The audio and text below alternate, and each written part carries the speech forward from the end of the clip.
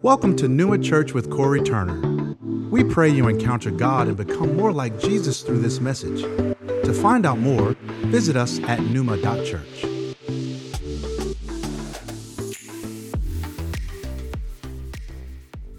Why don't you go with me, 2 Timothy chapter 3, verse 1. 2 Timothy 3, verse 1. Paul's writing to Timothy, and he's prophesying about the last days. And he says this, "But understand this, that in the last days there will come times of difficulty, for people will be lovers of self, lovers of money, proud, arrogant, abusive, disobedient to their parents, ungrateful, unholy, heartless, unappeasable, slanderous, without self-control, brutal, not loving good, treacherous, reckless, swollen with conceit." Anyone else getting depressed right about now? "Lovers of pleasure rather than lovers of God, having the appearance of godliness, but denying its power. Avoid such people." Just want to speak to you for a few moments today on this idea of form versus power. Form versus power. In the late 90s, I had a personal training business in the fitness industry, and I also worked in hospitals with car accident victims, helping them to rehabilitate from traumatic brain injuries and different things that they went through. And when I was working in gyms and working with clients and people wanting to better their health and get fit, I'd often work with a number of athletes, and there'd be this subculture in the industry of bodybuilders, and then there'd be other sort of semi-pro or pro athletes that you would train with. And generally the bodybuilders, super intimidating, super big, and they'd often make a lot of noise when they'd be in the gym and very intimidating. And while some of them lifted, quite big, heavy weights, some of them looked a whole lot bigger than actually they had strength. And so they'd often be in the corner, lifting their dumbbell, their bicep curl, and the weight wouldn't be that heavy. And then a smaller guy would walk in, 60 kilos, who was an Olympic weightlifter, and he would lift twice his body weight, over 120 kilos over his head. And he didn't look like an athlete. He didn't look like a Ferrari. He probably looked more like a Volvo. But he had a Ferrari engine, right?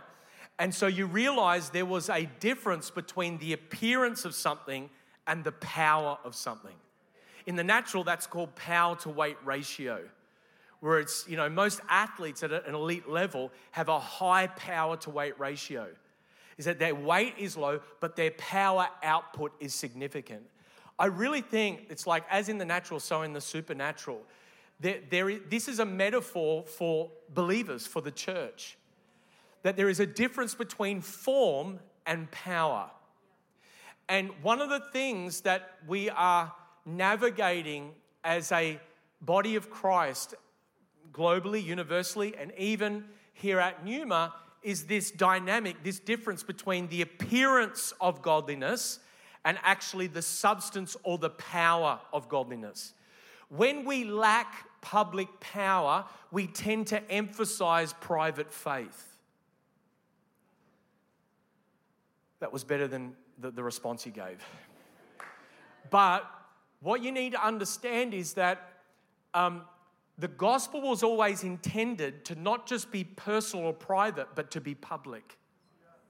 The only way that the gospel in our lives can have public impact is not if just the appearance or the external form of something looks a certain way, but that we actually carry the substance or the power of the gospel that we profess and of the relationship with God that we actually have.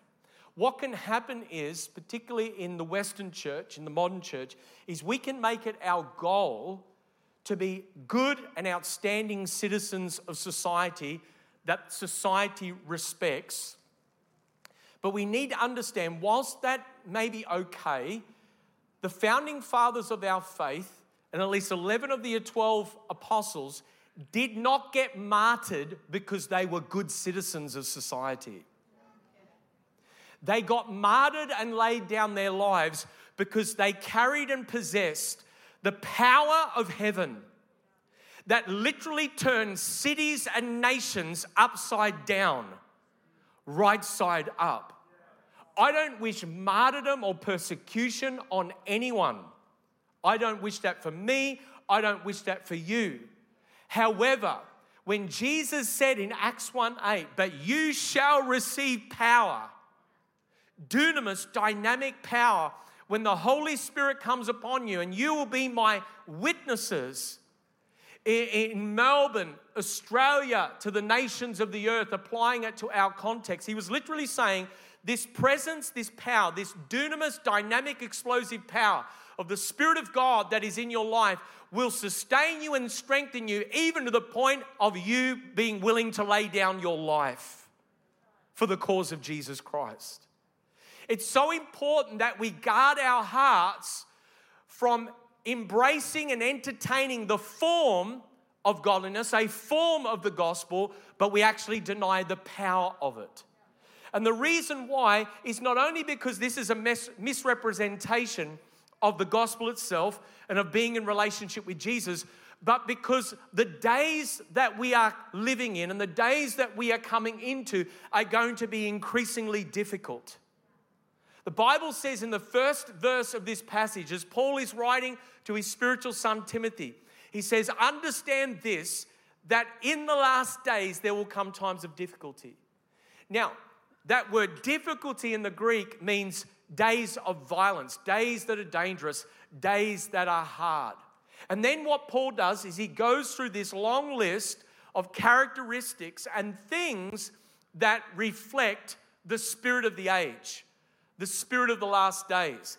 Now, as believers, what could be really easy to do is that we look at that list and we look at Paul's prophetic warning and we go, yes, we filter it through our judgment of the world.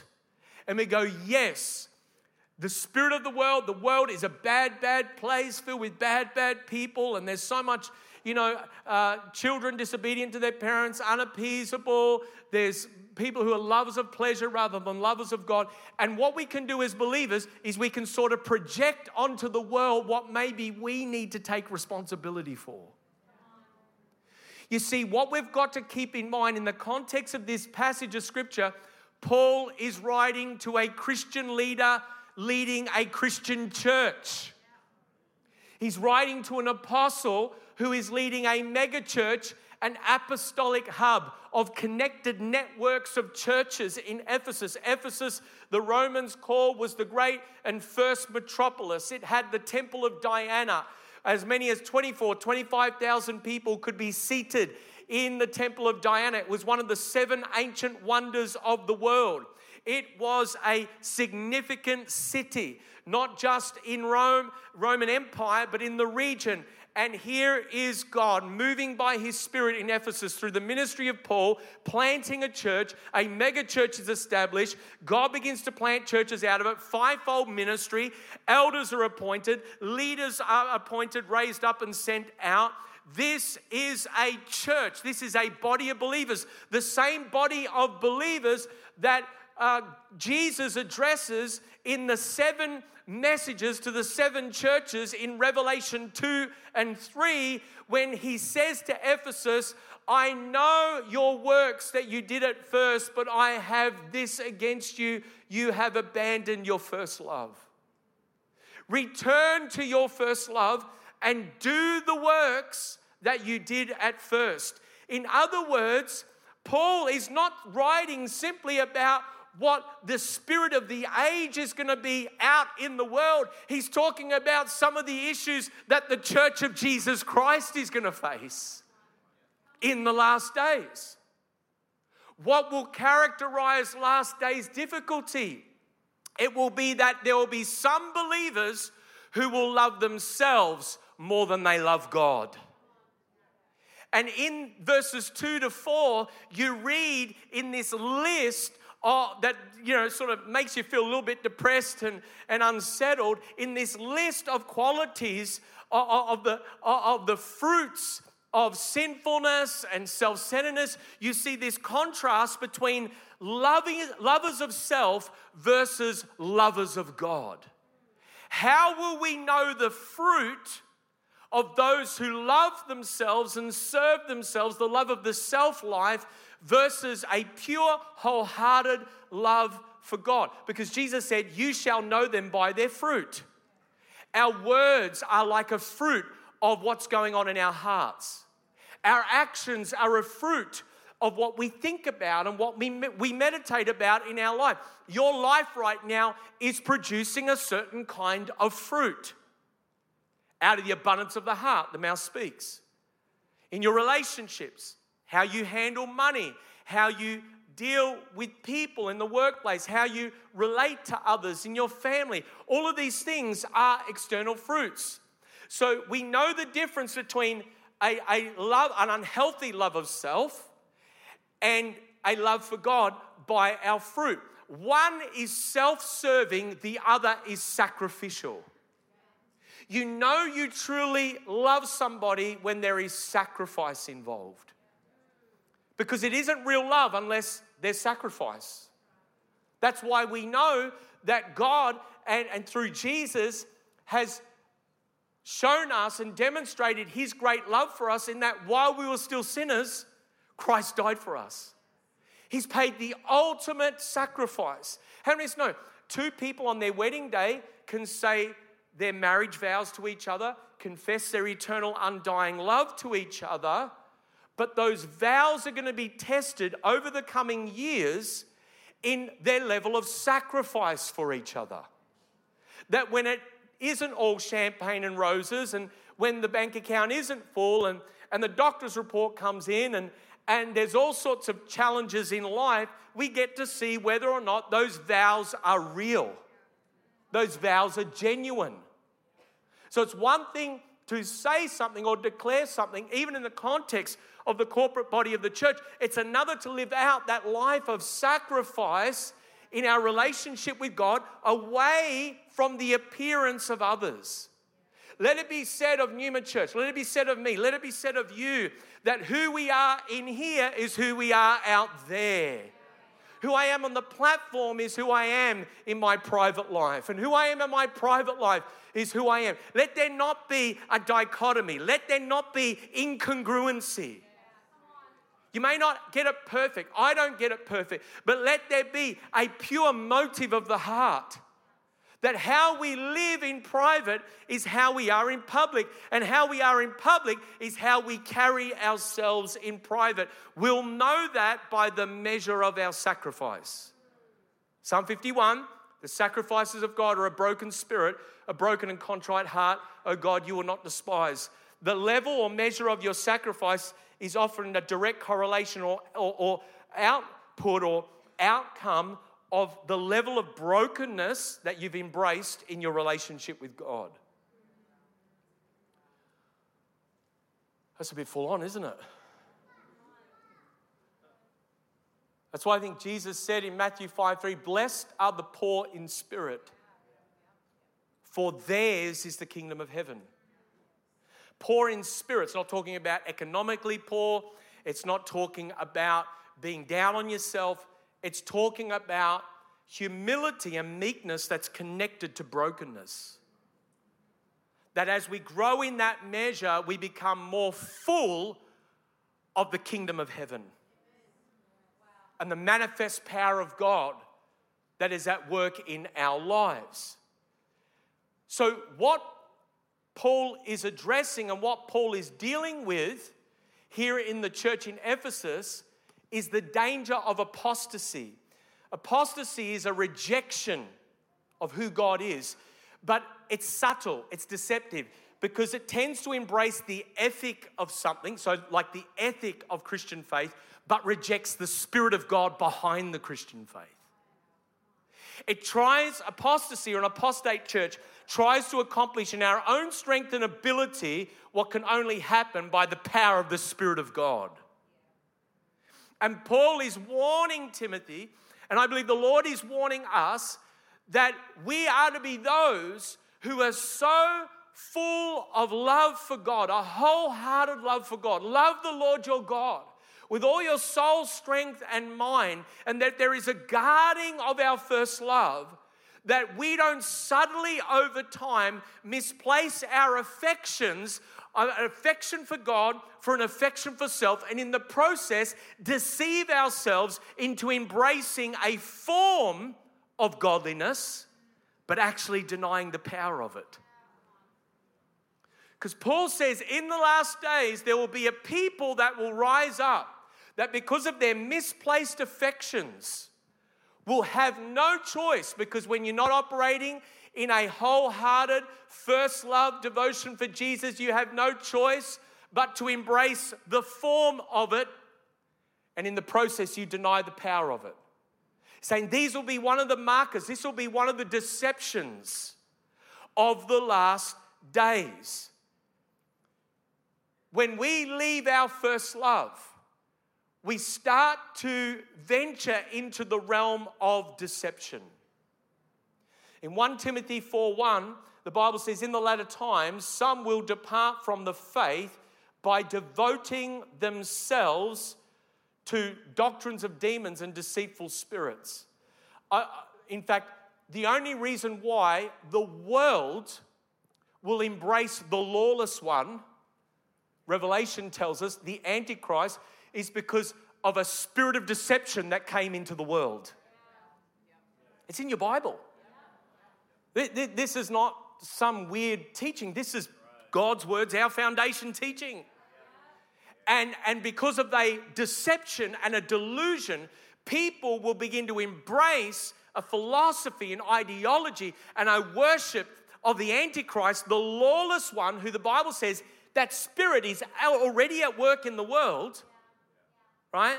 And will embrace a worship and an adoration and a submission to the lawless one because of spiritual delusion and blindness. Where do you think all that began? They left their first love. Even believers will fall to it and point the finger at other believers and say, you've missed it, you're full of conspiracy theories, it's terrible. And I know some of those conspiracy theories are crazy, but there'll be people, believers will point to other believers, and they don't realize that they're operating under a spirit of deception. We all coping? So I just got to take a breath every now and then to let you catch up. Deception is error disguised as truth. It's a little bit of truth with a little bit of error, and then you have a cult. You've seen any of those Netflix documentaries and you're like, how in the world did those people do that? How in the world did those people accept that? Well, it started with a little bit of truth, a little bit of error, and the devil masquerades himself as an angel of light. Before you know it, a stronghold, a demonic stronghold of deception comes. And because people don't know the truth, because it's only when you know the truth sets you free.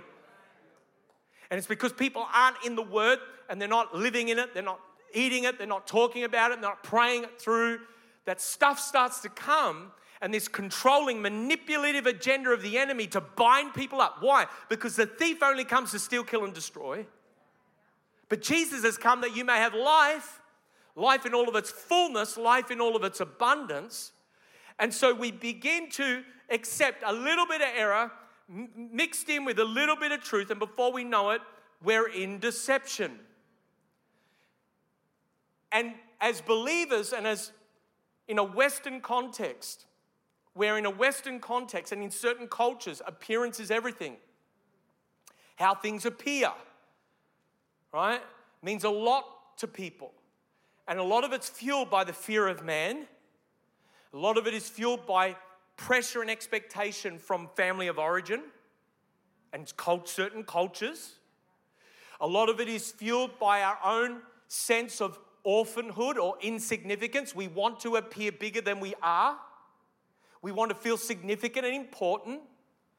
And so we often will chase the external presentation of things, and in the process, we deceive ourselves into embracing a form over the true substance and power of what it means to be a son and daughter of the Most High God. You know, it's so funny, I look back, you know, when I first started preaching, I remember in the late 90s and coming into 2000s in the police force, and I started itinerant preaching as a police officer actually, and different contexts and different churches I was preaching at, Anglican, Baptist, Charismatic, Pentecostal, Salvation Army, all different parts of the body of Christ, you know, because of the context I grew up in. We'd wear a suit and all that sort of thing. And you know that saying, all dressed up with nowhere to go? Well, I was all dressed up with no power to show, all right? And it looked the part. They're like, get this young preacher in, and he's a police officer, and it was like a novelty. And I was growing in the things of God. I'm so glad we no longer have cassette tapes in Jesus' name. I remember going to my pastor one time and they had a conference, and I'm like, you know how, because they used to package all the cassette tapes, you know, into teaching series, and I'd been doing a bit of teaching, and I went to the pastor and said, hey, you know, I've got a great idea. What if we just put together some of these teaching tapes, we sell them at the conference? The pastor looked at me with a smile and he said, oh, I love your passion. No. And I'm so glad that he didn't sell those teaching tapes. Are probably heresy. I used to preach every Friday in Mum and Dad's empty church, practicing my messages, and Mum and Dad was so encouraging me. Every now and then they say, that's not entirely theologically accurate. Let's not say that. And I'm so glad. Aren't you glad for feedback? Aren't you glad for people who love you enough to actually say, hey, I know your heart's right, but that's not good. That's wrong. And so my intent, and often when we're zealous for God in those early years of discovering our call and our ministry, and we're passionate, we get saved and we're all sold out and we're in a new season of growth and we're all zealous for God. But sometimes we don't realize we can be more zealous in our appearance and form of things, but we're not actually carrying the substance or the power of it. I don't want us as a church, and neither more so does the Holy Spirit want us as God's people, neither do I want to as an individual, only have the appearance of godliness. I want this to be the substance. That when we're in a situation with someone in our workplace or in our family or in our everyday life, and there is someone who needs hope, that we would have a reason for the hope that we have. When someone who is sick in their body and they're desperate for answers, that we would have a boldness and a substance of the power of God to be able to look at them and say, can I pray with you and believe in faith for you to be healed? Where does that boldness come from? It comes not only from the work of the Spirit of God in your life, but it comes from you and I living this out. I don't want just to appear godly. I don't want you just to appear godly. I want to be godly. God wants us to be more like Him. And this is the exhortation. This is the heart cry behind it. Or else we misrepresent Jesus in the earth. This was the fundamental issue with the false apostles. They were misrepresenting the gospel. They were coming in, and Paul said to them in Corinth, oh, I'm going to come. And he's writing to them. He says, I'm going to come to Corinth and I'm going to see whether these truly are super apostles, where they really are walking the talk, or are they just talking the talk? And he said in 1 Corinthians 4:20, the kingdom of God does not consist in talk only, but in a demonstration of power, in a demonstration of the Spirit. And this is why we are so on the front foot and we are so intentional about going after everything that Jesus and the early church says, in the Word of God says, is ours by being sons and daughters of God. If Jesus is the same yesterday, today, and forever, and the Spirit of Jesus, the Holy Spirit, lives inside of us, we can also expect to believe that the sick are going to be healed, the dead are going to be raised, the lepers are going to be cleansed, blind eyes open, deaf ears open, the lost and broken shall be saved and restored and mended. Why have we accepted an inferior representation of the gospel that is the power of God unto salvation for everyone who believes, first to the Jew and then to the Gentile? We must not retreat into a place of passivity and inferiority, lest we misrepresent the very lordship of Jesus that we call as Lord and Savior of our life. I believe that the Lord is asking His Spirit. All we are contending for is the raw, real, and genuine, authentic gospel in all of its purity, in all of its form. If it's not real and it's all made up, how about we all just go and have latte right now? Let's all pack up. I don't know about you, but if this is all wrong, I've got better things to do. I'm not sure what it is, but I got... No, but serious. If this isn't genuine, real, I'm the first one out the door. Here's the mic, pack my bags, I'm going. I've not laid down my life for something that's fake, for an imitation. I've seen the glory of the Lord. I've seen the power of God. I've seen the lost saved. There's too much water under the bridge for me to walk away now. I've seen too many bodies healed. I've seen too many demons cast out. I've seen too many people saved and restored and delivered. I've seen too much. I can't walk away now. And so what I believe the Lord is wanting us to contend for is a growing purity of the real thing. Anyone ever tasted like an imitation? It's like imitation Coca-Cola. I'm not really into Coke, but every Coke drinker in this room knows there's the real thing and an imitation. AC Cola from Target, that's an imitation, or Aldi, right? If you work from Aldi, I'm sorry. They also sell the real thing. But every Coke drinker knows the difference between Coca-Cola and Pepsi. You can taste subtle, you can taste it. Every unbeliever knows what a true believer should be like. If we have unbelievers coming into our churches, not just Newman, but the body of Christ, saying, oh, yeah, it was fine, it wasn't that crazy. It wasn't that weird. I go, alarm bells.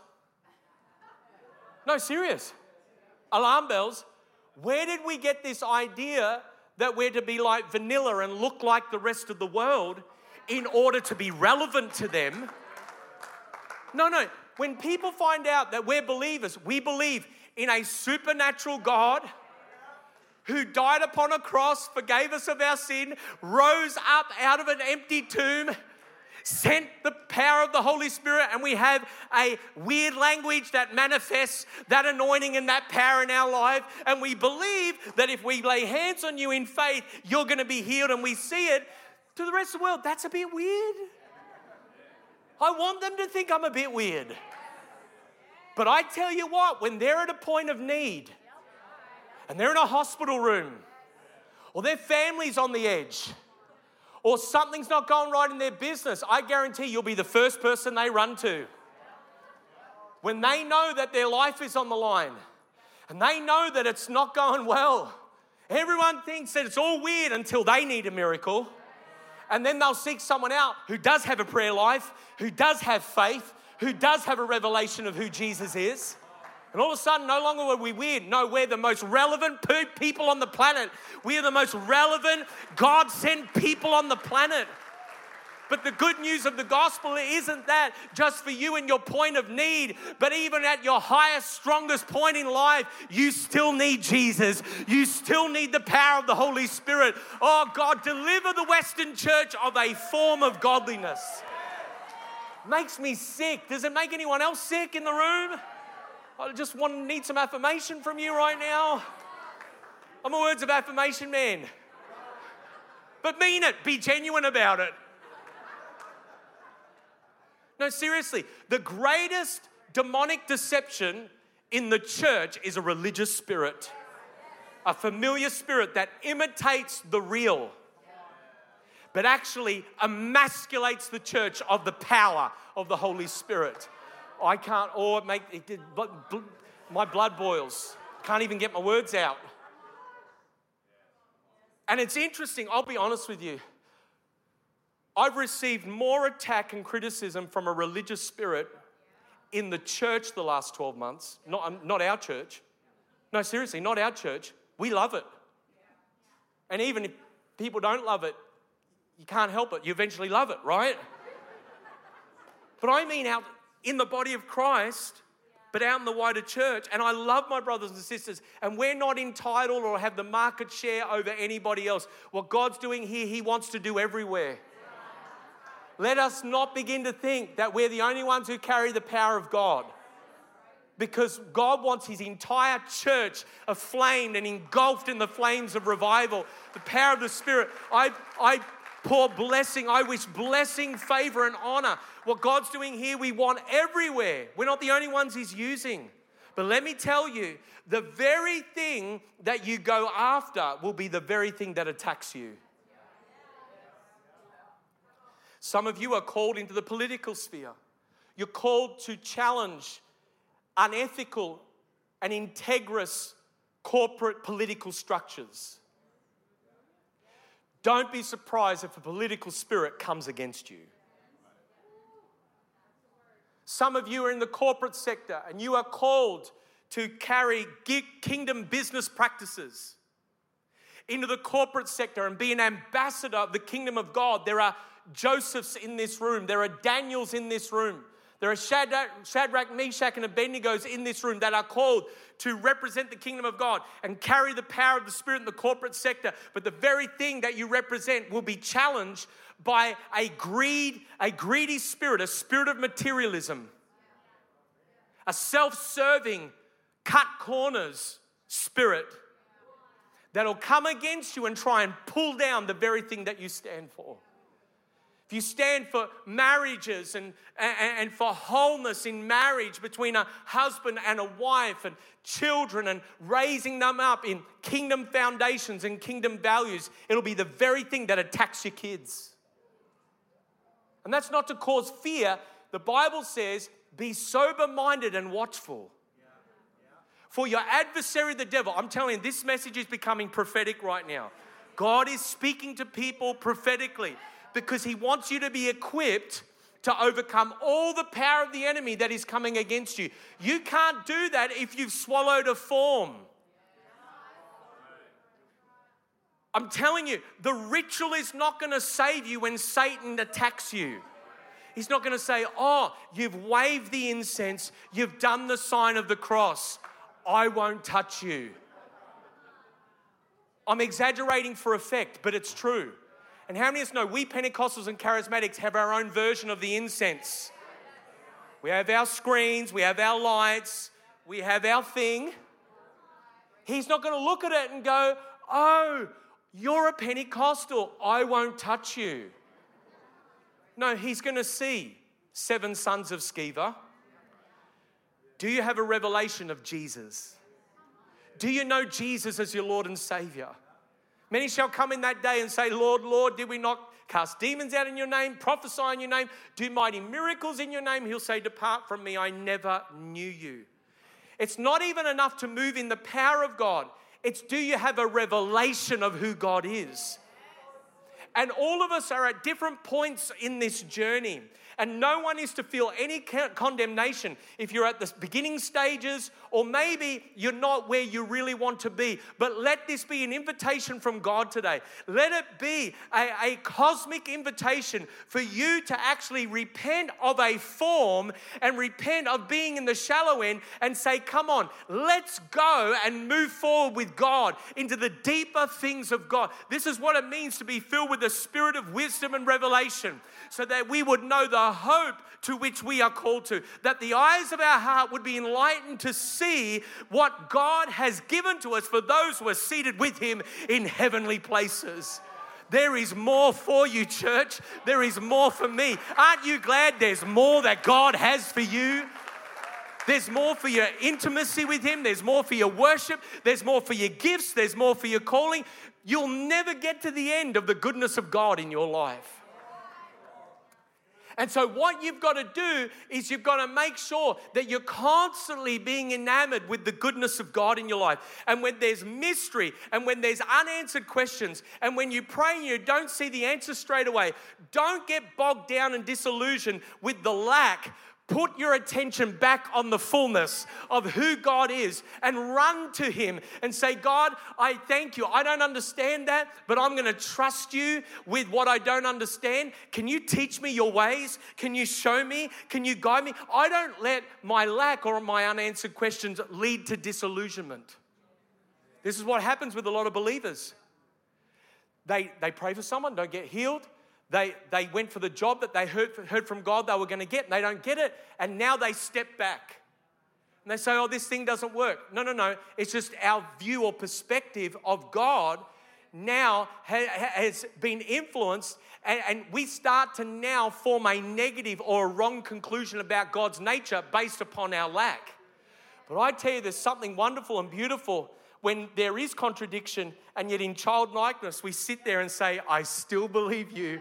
I still love you. I still honor you. I'm still serving you. I still follow you. My dad and I prayed for years for my mother to be healed of her 25-year lung disease.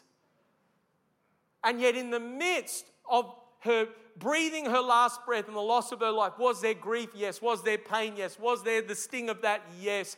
But in the midst of that, there was also, God, I will lift up a sacrifice of praise. You are still good. I don't understand. But Lord, I'm going to believe you're going to turn this into good. And 45 people made decisions to follow Jesus at her funeral.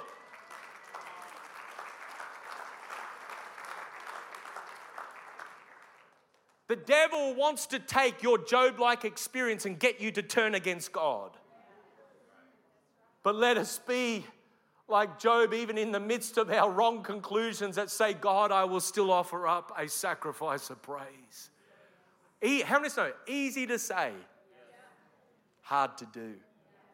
God, give us grace in that moment of testing. What does form without power look like? It looks like serving without sonship. Every single one of us in this room, every believer, and even those who are not believers yet, but are about to be in faith. Every single one of us are called and gifted to serve somewhere in the kingdom of God. Whether it's the workplace, the local church, whatever it is. But what can happen if we don't understand our identity as sons and daughters of God? We can turn our service to God into a performance that begins to embrace a form over the power. Do you know where true power comes from? It doesn't just come from spending time with Jesus and being filled with the Holy Spirit. Because you can do all of that. You can spend 10 hours a day with Jesus and still operate like a servant and not a son. You can still be caught up in a religious performance. And while you may taste an aspect of it, your ministry will become something that is like a theatrical performance, right? Rather than it's real, it's raw, it's accessible. What sonship does, when you have a revelation of who you are in God, your identity in God, it builds an authority and a strength into your life that whether you feel good or feel bad, you still know I'm a child of God. Whether it's going your way or going against you, I'm still a child of God. Whether the answer comes or doesn't come, I am still a child of God. When you were seated in heavenly places with Jesus, nothing or no one can unseat you. The devil can't unseat you. All the devil does is he tries to introduce lies, deception, distractions, different things to try and get you out of your seat. No, if I had to sit, I've got a seat. You need to sit down on that seat and say, devil, you are not going to unseat me. You are not going to unsettle me. I am seated in heavenly places. I am a child of God. And though hell come against me and this come against me and criticism and persecution and all these things, I know whom my God is and whom I have believed. And that he is able to bring to the fullness in His time all of the promises of God that He has declared over my life. When you live like that and have a mindset of that, you are expendable. The devil gets really scared of people like that. And he tries to throw everything he can at those types of people, but nothing moves you. Why? Because your sonship is fixed. You know who you are in God. Let us not be a people that serve with our gifts and serve with our callings, but never come out of our orphanhood and forsake sonship. Power of authority comes back to the power of your identity. Form without power, what does it look like? It looks like explanation versus demonstration. We've got to guard against becoming professional explainers of the gospel and never demonstrate it. There has got to be a practical demonstration. Otherwise, it's all theoretical. It's very clinical. Okay? How many know you can be in a classroom and learn information, but if there isn't an impartation into your heart where you begin to apply what you're learning, it's all just theory. Right? I had lots of theoretical ideas about ministry and about church planting and about the church until I had to plant a church. And all of a sudden I realized I don't plant a church in my mind, I plant a church in reality. How many know starting a business in your mind is different to starting a business in reality? Everyone can attend the course, read the self-help book and apply the principles, in their head. But the moment you actually have to take out the loan, start the venture, now we work out whether you've worked out this thing. And it's the same with our Christian faith. It's one thing to say, I believe and I trust, and to know the gospel. It's another thing to actually take someone else on that journey and disciple them and lead them and share the gospel with them. Let us not be explainers, but let us also be demonstrators. And then probably the last thing I would say is, let's guard against being a people that worship but don't actually be intimate. Now, technically, theologically, if you worship, you are being intimate, but how many know you can also go through the motions of worship? That we can lift our hands, and I'm not just talking about corporately, I mean in your own life. I want to encourage you to cultivate an intimacy. A relationship with the Lord that wherever you are, you're practicing worship. You're practicing the presence of God. Everything you do is an act of worship. When you develop that worshiper's heart and mindset, it really begins to challenge you when an unhealthy thought or word is about to come out of your mouth. Because now you realize my words, my thoughts, my actions, how I live my life, it's all an act of worship. And when you live in this unbroken communion with the Holy Spirit, you are repenting and rejecting the form of something, and you're actually beginning to live in the fullness of the power of godliness. Because the power of godliness is cultivated in this daily communion and intimacy with the Holy Spirit. I really believe that the gap between believers with form and believers with power is widening in the last days. And there is going to be an increasing rejection of the power of the Holy Spirit at work in the life of the remnant church as we get closer and closer to the return of Christ. And this isn't to cause us to be afraid. I believe the Lord is giving the church in Australia and around the world a window of opportunity to truly know Him. Because of the heat of persecution, economic conditions, I'm not saying that we're going to face some of the persecution other nations are facing, but you can see the impact on the economy and everything that's happening in society. If we don't know our God and we're not strong, we're not going to be able to do mighty exploits in those days and those times. And I feel this sense of burden and responsibility as a shepherd and a leader of this house to make sure that the people of God are prepared and equipped to not just carry the imitation of the form, but to truly be people of substance. The power of godliness. That when the enemy comes knocking on your door, we say, devil, not today. Not today. No, I see it. I'm not falling to that deception. I'm going to live. And let us be people that always have this childlike heart and hunger for the Lord that says, I'm going to guard my first love. I'm going to guard my first love. Thank you for listening to Numa Church with Corey Turner. We pray that you have been blessed by today's message. Please follow us on our social media platforms and visit our website, numa.church.